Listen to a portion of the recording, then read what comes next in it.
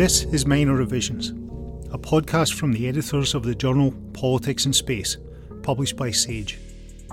I'm Eugene McCann, Managing Editor and Professor of Geography at Simon Fraser University in Vancouver, Canada, on the unceded territories of the Musqueam, Squamish and Tsleil-Waututh nations. Each episode of Minor Revisions features the authors of a published article unpacking their publication and revealing some secrets behind it. They tell stories of how their article came about, how they collaborated with editors and reviewers to write it, what decisions they made about literatures to draw upon, and what challenges they overcame along the way. The podcast provides personal insight into the often mysterious process of publishing academic articles. We hope it will help you publish your research with only minor revisions. In this episode, Lisa Freeman, an urban geographer who is a researcher at a healthcare union, and Nick Blomley, a professor of geography at Simon Fraser University, tell the story of researching, writing and publishing their article, Enacting Property, Making Space for the Public in the Municipal Library. The article was published in 2019 in Volume 37, Issue 2 of Politics and Space. It's currently free to access on the journal's website via the link in this episode's show notes. The article addresses the politics of property and public space through the case of a municipal library in Edmonton, Alberta. Freeman and Blomley argue that libraries are not only public spaces, but are also public property. For them, property is something that is enacted in relation to competing conceptions of the public that the library is intended to serve. They analyse the complicated politics of public property through the debates over the library as a place of shelter for marginalised people, and the policy that governs sleeping in the library.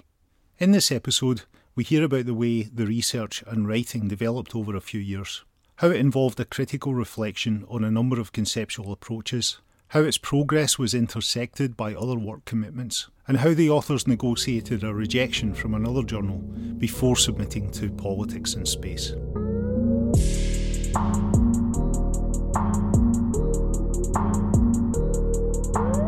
My name is Lisa. My research interests primarily are around housing, but around law, regulation, and governance to do with housing. So a lot of the work I've been doing in academia is about municipal governance, thinking about bylaws, how they regulate spaces and how they regulate housing, and kind of some of the intricate problems that happen around municipal governance. Mm-hmm. And so I met Nick because, I think we met years before I started my postdoc, but we started this paper and some of this work as my postdoc at SFU with Nick. So I started doing research around libraries because I felt that was a good site to really think about governance and regulation in different ways and thinking about municipal governance in different ways, because libraries are kind of part of municipal government, but also a little adjacent to it. So that was kind of what I was doing at that time. All right, back to you, Nick. My name is Nick Blomley. I'm currently professor of geography at Simon Fraser University. I do work in legal geography. I have a particular interest in property. Empirically, I do a whole bunch of work.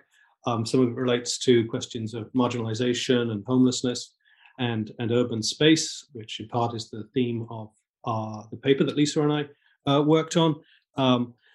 I had the very good fortune of working with Lisa when she received a postdoc a few years ago, and it's in that capacity that we work together on this paper.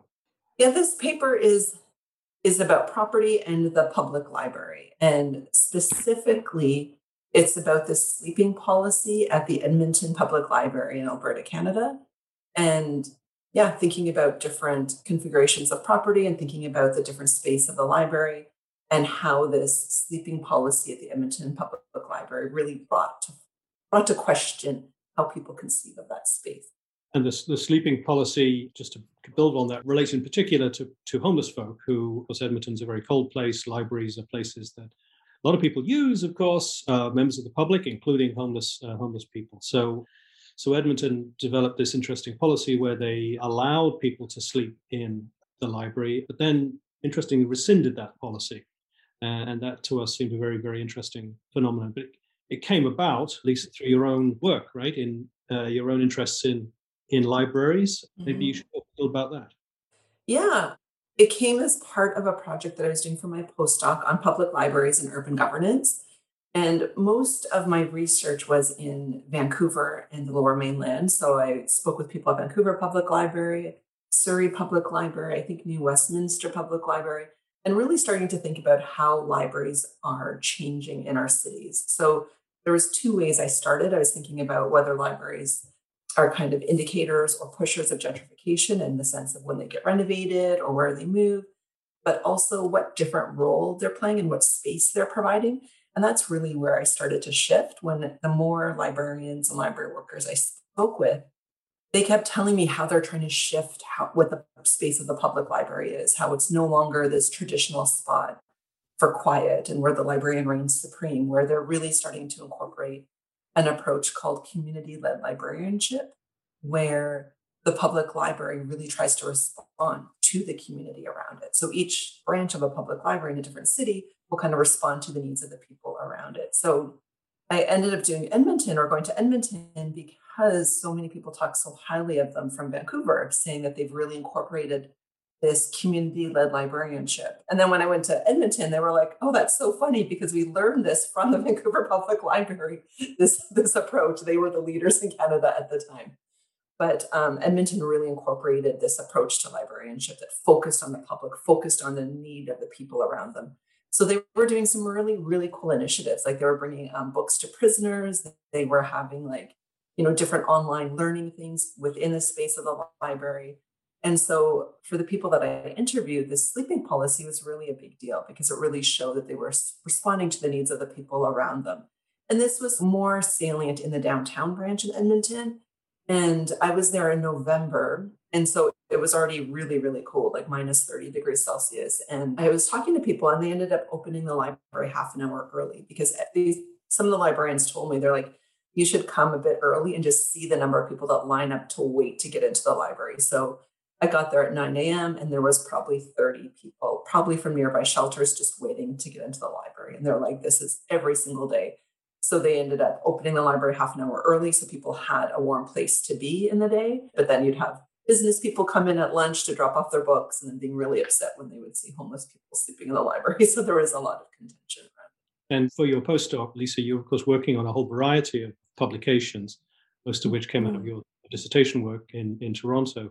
But then, as postdocs often are, but then this library project was developing, and I think you were the one who suggested that perhaps we write together. And normally my approach would be, you should write, you should be the author, but because the postdoc is about advancing your own individual publications and so on. But you very kindly reached out and said, well, maybe there's something we can talk about in relation to this library work, and that's what was the spark. This back in 2014, quite some time ago, for this project that then actually was published, I think, in 2020. So things can take a little while.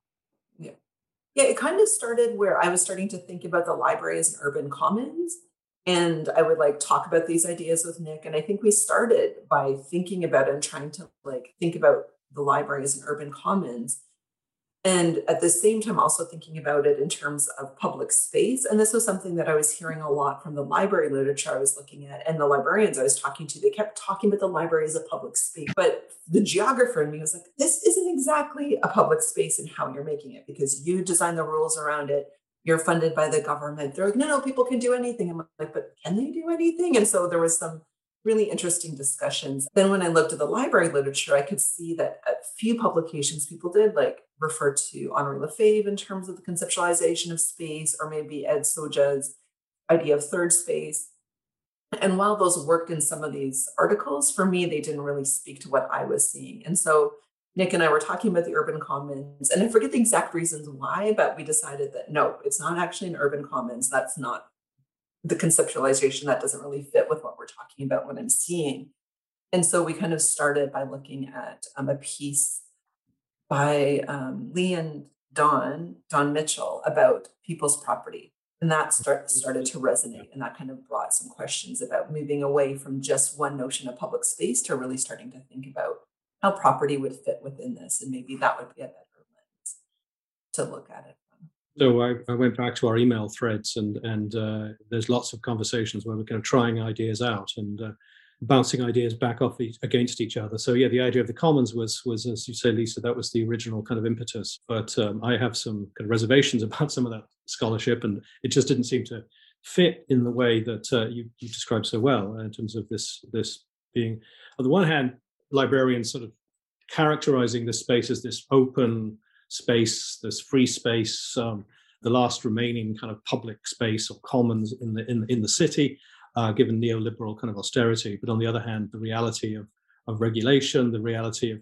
librarians being built inside shopping centres, so you have to kind of go through private space to get to this radical open space. So then the idea of public space came back front and center, but public space also at one level seemed to fit, but then didn't seem to fit because this was space that was also clearly owned by the city or owned by the state. And so Lynn Staley and Don Mitchell's work, sadly Lynn passed away, of course, this past year, but they made an argument around state property or public property. And this is something to me that's long been under-researched, under-theorized. I mean, we tend to think about private property, we tend to think about the commons, but the reality of state-owned property and the function that property serves, to me, seemed undeveloped. And so it was interesting for me, at least, to think that through. So at one, we were juggling with public property and public space, but I think then in the end, we decided to fit this squarely into the bracket of the category of state property,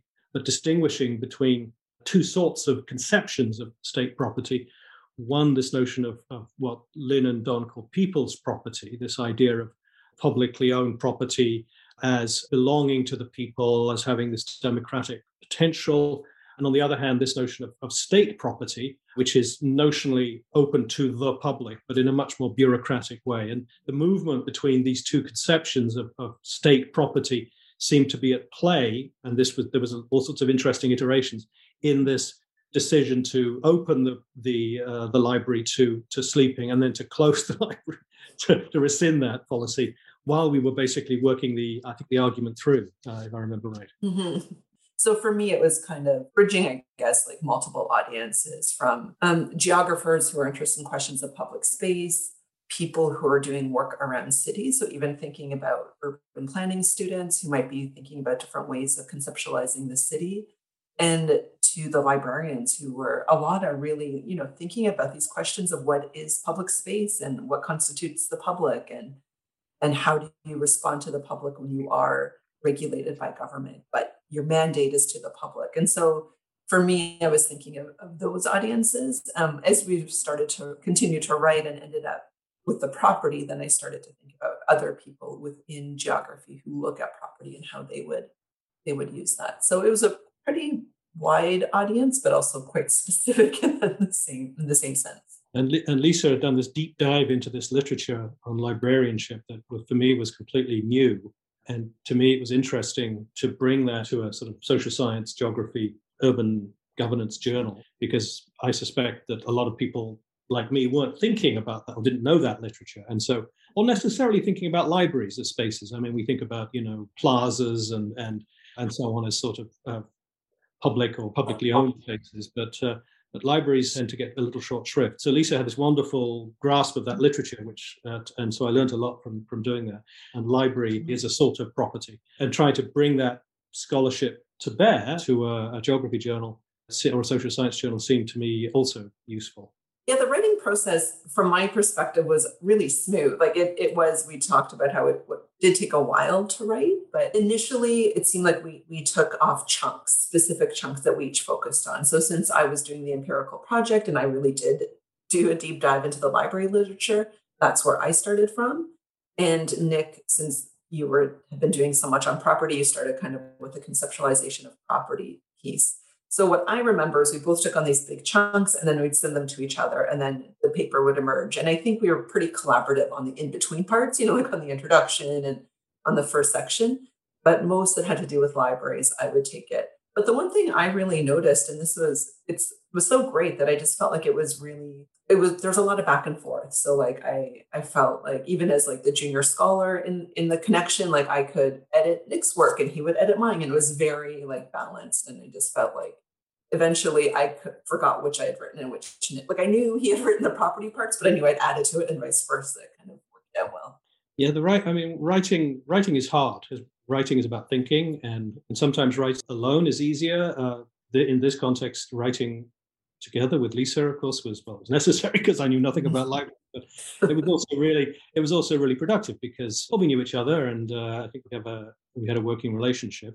So yeah, it has to be that iterative process, but it also, I think, has to be a flexible one. I remember as a very junior scholar 100 years ago, a joint piece I did with a senior scholar where he basically sent me the piece. It was like, here it is. And it was a sort of fait accompli. And I thought, well, what am I supposed to say? Because he's obviously very smart and senior. So I just made a few sentences and that was it. And it was a fine paper and I stood by it, but I didn't feel like I was actively involved in that. So that doesn't seem to me collaborative. So I think in those sorts of writing processes, what's crucial is not to be too precious, not to be too tied to one's perspectives, and because the writing process is a process of learning and thinking at the same time. It's not just communicating the material. For me, I write to think. So I think we were thinking together. I hope that was the way it was. That was certainly the way it was intended. So if one of us had come in guns a-blazing and said, it has to be about Deleuze and nothing else, then it wouldn't be so much fun. But the fact we went through so many iterations in terms of the concepts, I think in particular, we sort of shifted about 3 or 4 times. And I would kind of, bounce some concepts or a concept to Lisa. Lisa would say, well, empirically that doesn't fit, and, and so on. I think that's what made it a more agreeable and sort of fluid process. But it was drawn out, and it was drawn out because life intervened. We were all busy. There were some challenges, and that's okay too. It can take, I know the pressure to publish is profound, so we don't always have that luxury. But if you have that luxury to let things stew, to let things kind of ferment over time. Actually, we sent the paper to another journal, like we realized earlier on, and it didn't get accepted. It got rejected. We can get to that later on, but it probably took about 1.5 years, Lisa, do you think, before we submitted to that journal? I think so, yeah. Like once we got to the writing stage, like we did a lot of the back and forth of the conceptualizing for a bit. And some of the challenges, I had just started a teaching position that I taught 4 and 4, right? So like my first term teaching in a small teaching university and then writing this paper was a lot to balance. Yeah. There are many papers I've given up on. This is the question we're thinking of here is how do you carry on? But I think in some cases you shouldn't carry on. And it's okay to let things go. And that's just a judgment call. It's not working, or the relationship with the other author isn't working, or the scholarship isn't coming together and cohering. How does one keep going in that sort of more drawn out sense? I think it comes to me back to a question of, is it fun? Is it engaging? Is it stimulating? Is it exciting? It's very easy to write boring papers, but they're not fun to write. So is the writing forcing you to think things through in new ways? Engaging, for example, with public property, which I think is under-researched, or the library, which is, in terms of scholarship in social science, isn't really explored to the same degree. To me, that was exciting and made it fun and interesting. We kept kind of nudging each other too, didn't we, Lisa? We'd sort of, it's been a while, maybe we should get back to this. Yeah. Lisa would say, well, I'm teaching, 300 hours a day or a week or whatever. So maybe next week. Yeah, it's true. It felt like it for me, though. I sometimes felt guilty. I'm like, oh, I'm so sorry it's taking so long to reply. But I never felt like it stopped. Like I didn't feel like I was ever like conceptually stopped or anything. Like it just felt like we kept going even when we're like, oh, sorry, I couldn't get to it this month, or oh, sorry, that sort of thing. It felt like it was still progressing in some ways. Like I've been in projects where they just kind of stop and you're like, oh no, like how do I continue this? And for me, it was just like a slow build. Like it just kept continuing on, and we kept doing our part, even though the stretches between finishing those parts might have got a bit longer than we initially had thought. It kept kind of moving. And I think part of this is we had like small goals to work towards, right? Like a conference presentation or things like that, where we would need to let's do it for this conference presentation. So then that forced us to kind of get through some of those conceptualized bits, right? And to think about how we're going to frame it. So that's absolutely, yeah. So we did test some of these ideas out, or well, you did, because you were the lead author, and I didn't feel like I was going to say something. I was going to mess up the library stuff. So, and there's a conference called the Law and Society Association. I forget exactly when it was, but there was actually a special session on, I think it was called Urban Experimentation and Law or something like that. And I think it was that in part that helped nudge the paper, because we could, I think it was interesting to think about property in that context. So writing the abstract helped kind of reframe the work. And to me, I mean, I think it's really useful to have those sorts of both timetable obligations. You've got to do a presentation, so you need to know roughly what you're talking about, commitments, but also the fact that you have to give a 20-minute presentation about your paper forces you to some extent to think, okay, do I have a paper? Is there a here? Is there a there? And so I think that was useful as well in pushing the project forward, but also in formulating it in some ways. Pretty sure it was Seattle 2015, okay. I think. And there was a lot of really great socio-legal and legal geography scholars in the room.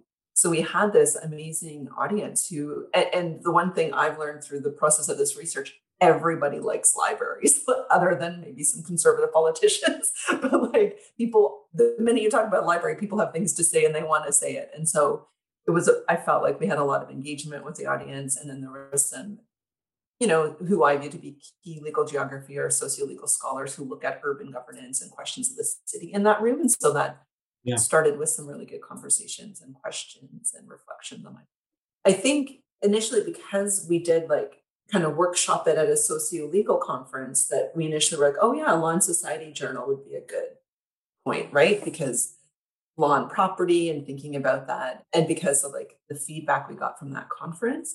But I don't know about you, Nick, but I often find writing legal geography or law and geography, it's always okay, which is this, the socio-legal journal piece or is this the geography piece? And it's always a bit hard for me to decide where it goes. So we submitted it there and it got rejected. I think not even revise and resubmit. It was just no. We sent it to a journal called Journal of Law and Society, which is a very good British-based Journal of Law and Society. And we thought, Law and Society, it's law and geography. It seems to be a good fit. We did go through reviews. It wasn't just summarily rejected, which was interesting. But that draws out the process, of course. And the reviews were they seemed kind of quite positive. It was interesting. They said, this is not for us. The paper is not for us, as if it was a sort of, they had a sort of template. And it wasn't quite clear what that meant. It wasn't legal enough or something. I don't fully know. It wasn't clear. This is the problem. Sometimes you get reviews and you just don't understand them, which makes it hard to respond to them. But in this case, we didn't have to respond to them because we'd been rejected. So when you go through the review process, either you get test rejection, it's just, sorry, no, it's not for us, or you get sent to reviews and then it might get rejected, or you hope to get the comments back from the editor saying, yes, we're interested in the paper. You have to respond to the comments of the reviewer in some capacity, either through minor revisions, which is the ideal solution, or revise and resubmit, where you have to go through the process of going back to the reviewers. So that was surprising, but I've had many papers rejected, so it shouldn't be taken as the end of the world. We were, I think, rather surprised, but I don't remember us being kind of completely devastated by that process. Were we, Lisa? I don't remember. I think around that time, I think I had a flat out desk rejection from another Law and Society journal. So I was like, oh, this isn't that bad. I had all of that going on as well. Right. No, and it kind of I felt like once because the process is relatively long, by the time we got to the point of submitting it, I felt like it was a pretty solid piece. And so, right, it was pretty polished compared to some things I've seen when I'm a reviewer, right? I felt like we had both done edits, a lot of work on it, and it felt relatively polished. So, and I also remember some of those initial reviews, they weren't I've had some before where you're oh, why am I even doing the work I'm doing? Right. It wasn't that bad of a rejection. It wasn't your thesis or your argument's wrong or your empirical research is horrible. There was nothing like that. It just clearly wasn't fit for that journal. Yeah, and I think it speaks to, as you mentioned, this question of kind of interdisciplinary research and where you send your work. And a lot of the work that we do, of course, in geography and related fields has this interdisciplinary quality to it. So it could go to a variety of places. And sometimes you fall between two stools. I mean, it's not legal enough or it's not geography enough. And so you're kind of caught in the middle. Apparently it wasn't legal enough. I don't quite know what that meant. So maybe we thought, okay, well, maybe it's a better fit for a journal like EMPC, which is where we sent it. And we got a better process there. So obviously it was the right choice. We could talk about the review process there, perhaps. I'm not sure if we changed the paper an awful lot when we sent it. So you don't have to You don't have to kind of rewrite the paper to resubmit it to somewhere else, as long as you think it's a strong paper. And that is crucial. I mean, if you do a lot of reviews, as I do, it's surprising the quality of papers that one sees is often quite poor. So the job of the reviewers is not to write your paper for you. You should be sending a very good, high quality paper to the reviewers. So we had a good quality submission and we sent it for review, and we got a revise and resubmit, which was interesting, which means it has to go back to the reviewers or at the discretion of the editor. So that means that one needs to engage carefully. Well, one should always engage carefully with the reviewers' comments because they've spent time working on that piece. And well, the comments were they weren't very challenging, were they, Lisa? I don't think. No, it was for a revise and resubmit. It was actually pretty minor revisions from my perspective. Like there, again, like the first one, like there was no major critiques. Like to me, like when I've had a paper either rejected or revise and resubmit or just like rework it, a lot of it is like, oh, we're not sure about the premise, or can you like your theoretical section needs to be substantiated a lot more, or but we didn't have any of that. A lot of it seemed to be like, I really did appreciate the reviewers, how organized the written one was, like, and how detailed they were. Because I've had some before that are very vague, right? And like, you're not quite sure what direction to take. So these were really, really specific. Like one person just went line by line, basically, and was like, can you change this sentence? And they'd have like the page number and the sentence that they would want changed and that sort of thing. But for the most part, it was relatively minor, like a little bit of contextualization of saying, we're in the UK. We don't know the context of legal structures around libraries in Canada. Can you add that to the paper? And there was a little bit, it was very clear, like even if they didn't mention it, that the two reviewers were from the UK, which had had a whole different history of libraries and austerity cuts, right? And like a lot of the literature I was drawing from was from the UK. And so it makes sense that people from the UK would be reviewing it because a lot of the community-led librarianship work is coming from the UK. And so, so for me, I'm like, okay, like, yeah, I didn't think about that, but that's very specific. So I made sure I added that part in. And then once I realized we're reviewers from the UK, I'm like, okay, I'll make sure they know I know what happened in the UK. And that might be good for other people who are reading it to know that I'm actually learning from the experience of library people and social sciences, scientists who are studying libraries there. So yeah, it was relatively minor, I thought. It was relatively straightforward. Yeah, there's a sort of interesting guessing game where you try and figure out maybe who the reviewers are or where they're coming from. And it has been my experience that sometimes if the reviewer comes from, say, the UK or from the US, sometimes there's a sort of a little bit of exceptionalism. Well, it's very interesting, but of course, in the UK, how does this relate to what's happening in New York or whatever, right? Which wouldn't be the case if you were in New York or London. If you've written a paper about libraries in London, it would have been, well, obviously that's a universal claim. So sometimes it's important to acknowledge that and to address it. That's fine. I mean, that's okay. Although one can, I think, take do it with a pinch of salt. But our approach was to respond very carefully to the reviewers, as one should, and we drafted a very detailed blow by blow response to the comments of the reviewers. Not everyone does that, and I think that's a mistake. I think it's a useful strategy to do that, not only because you then engage with those comments, but also the process of doing that actually helps you think through your own arguments. And actually, I've changed my paper as a consequence of doing that process. You go, oh, that's right. And so there is more of a sort of dialogue that happens. And at the same time, it's quite likely that there are things that we didn't agree with the reviewers. Like, maybe we don't have to reference UK literatures to the same degree. That's also fine. I mean, as long as one has a reason for doing that, a reason that the editor can agree with, and maybe the reviewer can disagree with, that's the editor's choice. So we had quite a long memo, didn't we, Lisa, that we drafted?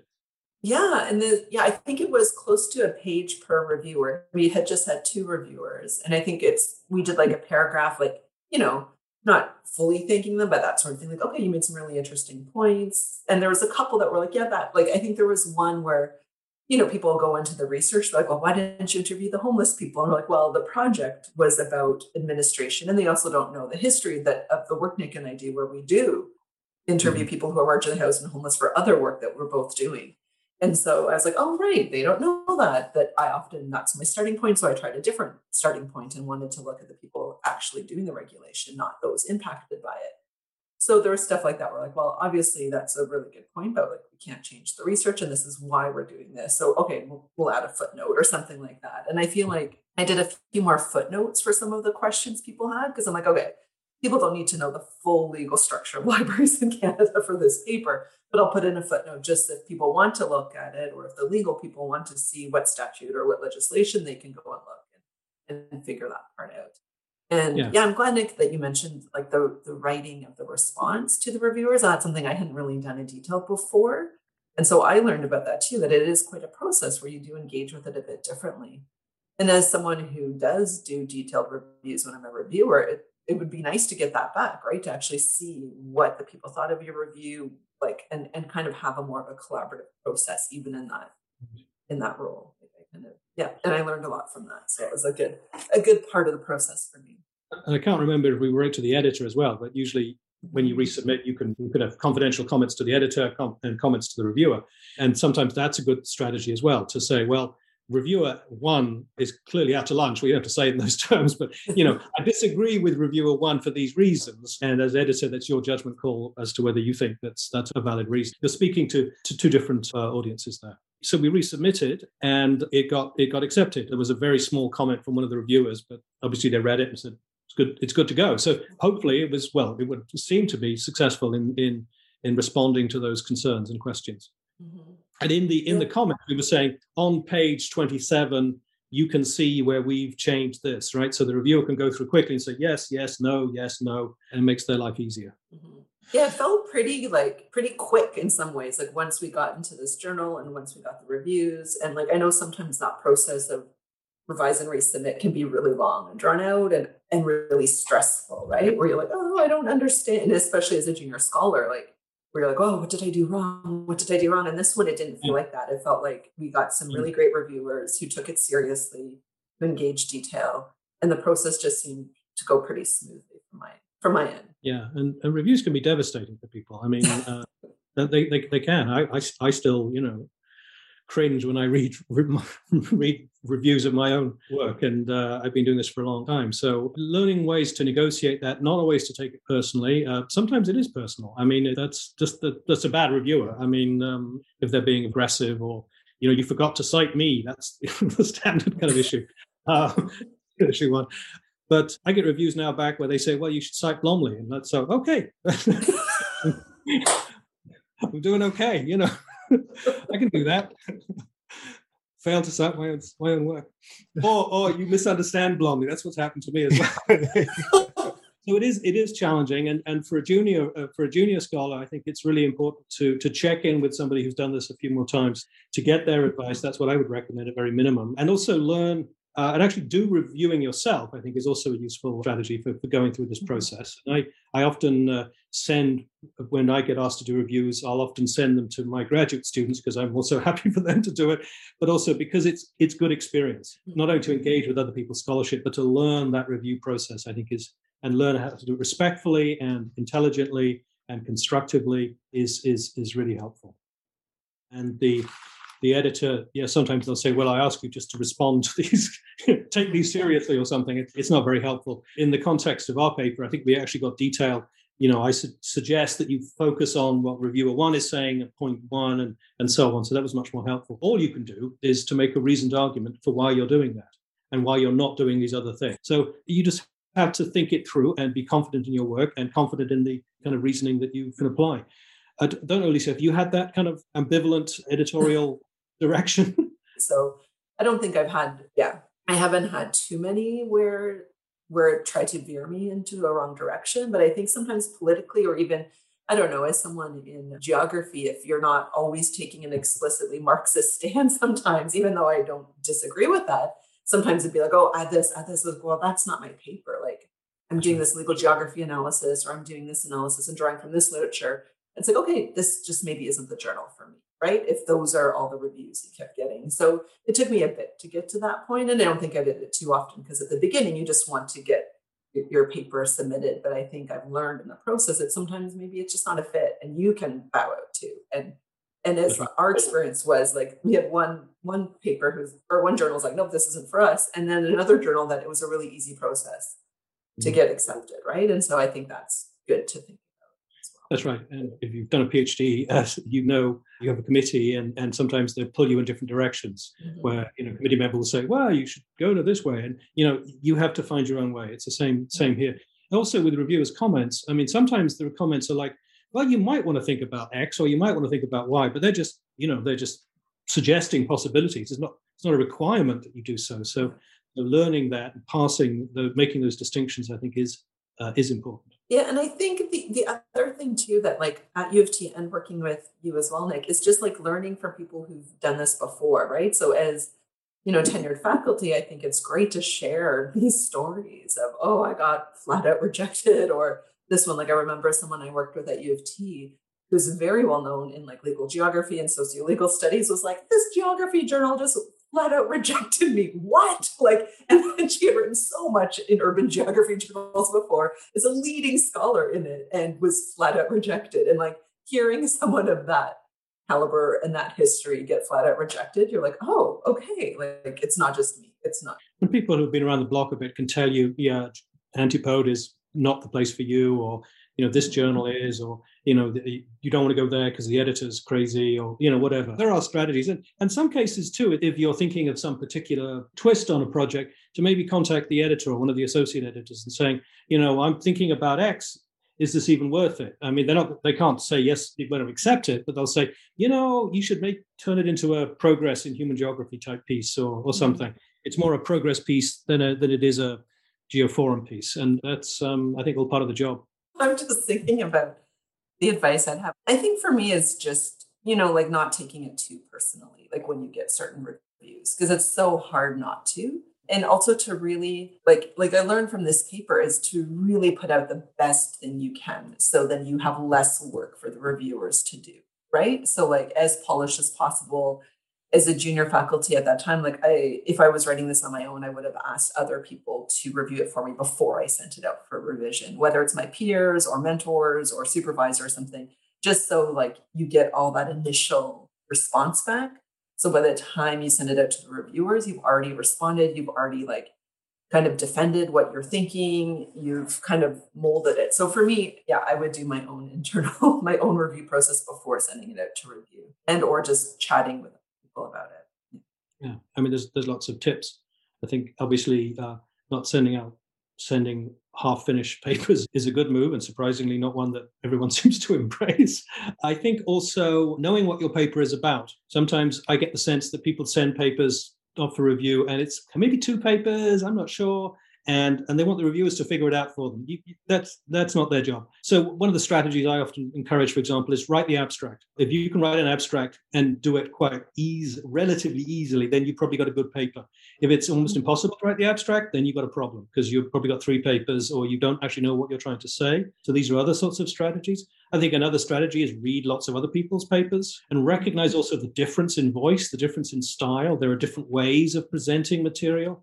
So I think we don't think enough about writing, the craft of writing. I mean, people make a lot of money who are very good at writing. Our job in part is to write, and writing is hard to do for very straightforward reasons, for the mechanics of writing, but also because it requires thinking and reflection and synthesis and all these other sorts of complicated things that are hard to do. So reading other people's writing, including reading non-academic writing or reading nonfiction, these are all good strategies, because well-written work is work that does half the job in getting through that review process. It could be a great paper and poorly written, it won't get through. So I think those are also strategies.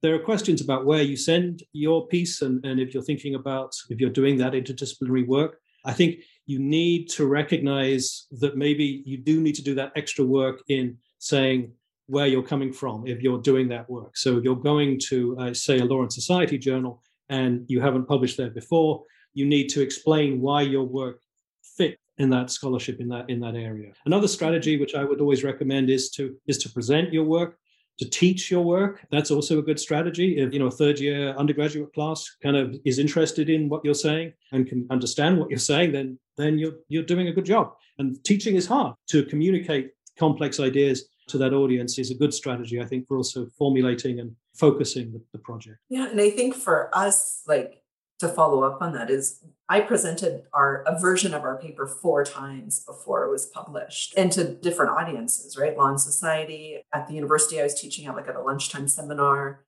at a public event organized by the Urban Studies program, where I got just a lot of people who weren't academics responding to it because they were really interested in libraries, and then to a class. So like you get a lot of different feedback. By that point, I could have just recited an abstract off the top of my head. I think for me, like I hope it brings kind of, because there's a lot of public discussions about libraries these days. At least I think there is. Maybe I'm more attuned to it, that it brings more people into that debate about what libraries are and how they're still really important, even though we can get ebooks and even though people don't maybe use and access the collections in the same way that they used to. So I feel like that's brought a bit of the debate. And yeah, that's the one thing that comes to me that I think is useful, that it's actually bringing more substance to that debate and also showing the complexities of it. So for me, when you're thinking about the audiences, I kept thinking about the librarians I interviewed who are going to read it, because you know that they're going to find out if there's a piece written about Edmonton Public Library, they're going to read it, right? So I really wanted to make sure that I didn't villainize the library for rescinding the policy, but actually make the policy something for us to think about, right? And then other people can learn from that as well, to be like, okay, this article isn't just villainizing this person who's doing the regulation, but actually showing the complexities of the issue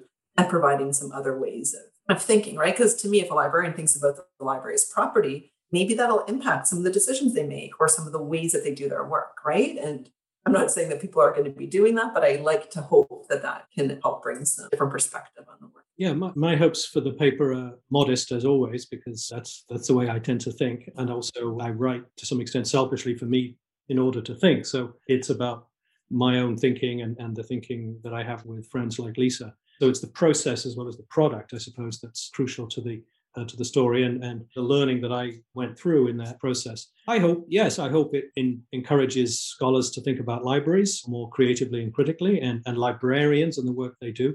I also hope that it helps people maybe tackle this question of state property or public property and take that on more seriously. I didn't look to see if it's been cited. I don't think it hasn't kind of gone to the top of the scale when it comes to citations like some papers do. I did hear from a librarian in the States who just randomly emailed me a few years afterward and said, this is the paper I've been looking for all my life. And that was wonderful, right? So I'm going to put it in my class and, are you writing any more? I said, well, no, not planning to, but why don't you carry on? Why don't you do that? So yeah, those are the things that come immediately to mind. Yeah, there was another thing too, a couple of years ago, I think shortly after it was published, but someone on Twitter, and I forget his name, but he's another scholar who I think was trained in BC and is in Mexico City right now. And he does a lot of blogging on Twitter about the writing process with multiple highlighters. And someone sent me, she's like, it's your paper. I'm like, what? And he had taken photos of it to teach his students what good writing is. I'm like, wow, that's a huge compliment. And he was just like, look, this is how they did their introduction. This is how they outlined things, and they raised questions and they still made it readable. And I'm like, wow, okay, thank you. That was, beyond anything I would have ever imagined, seeing my that's great. That's dissected productively. Yeah, so it wasn't the product, it wasn't the actual argument, it was the writing process itself, isn't it? Yeah. And my daughter is now studying library science at UBC, so she teases me about this paper quite a bit. I think she had to read it, or it was referenced. So full circle again, interesting ones.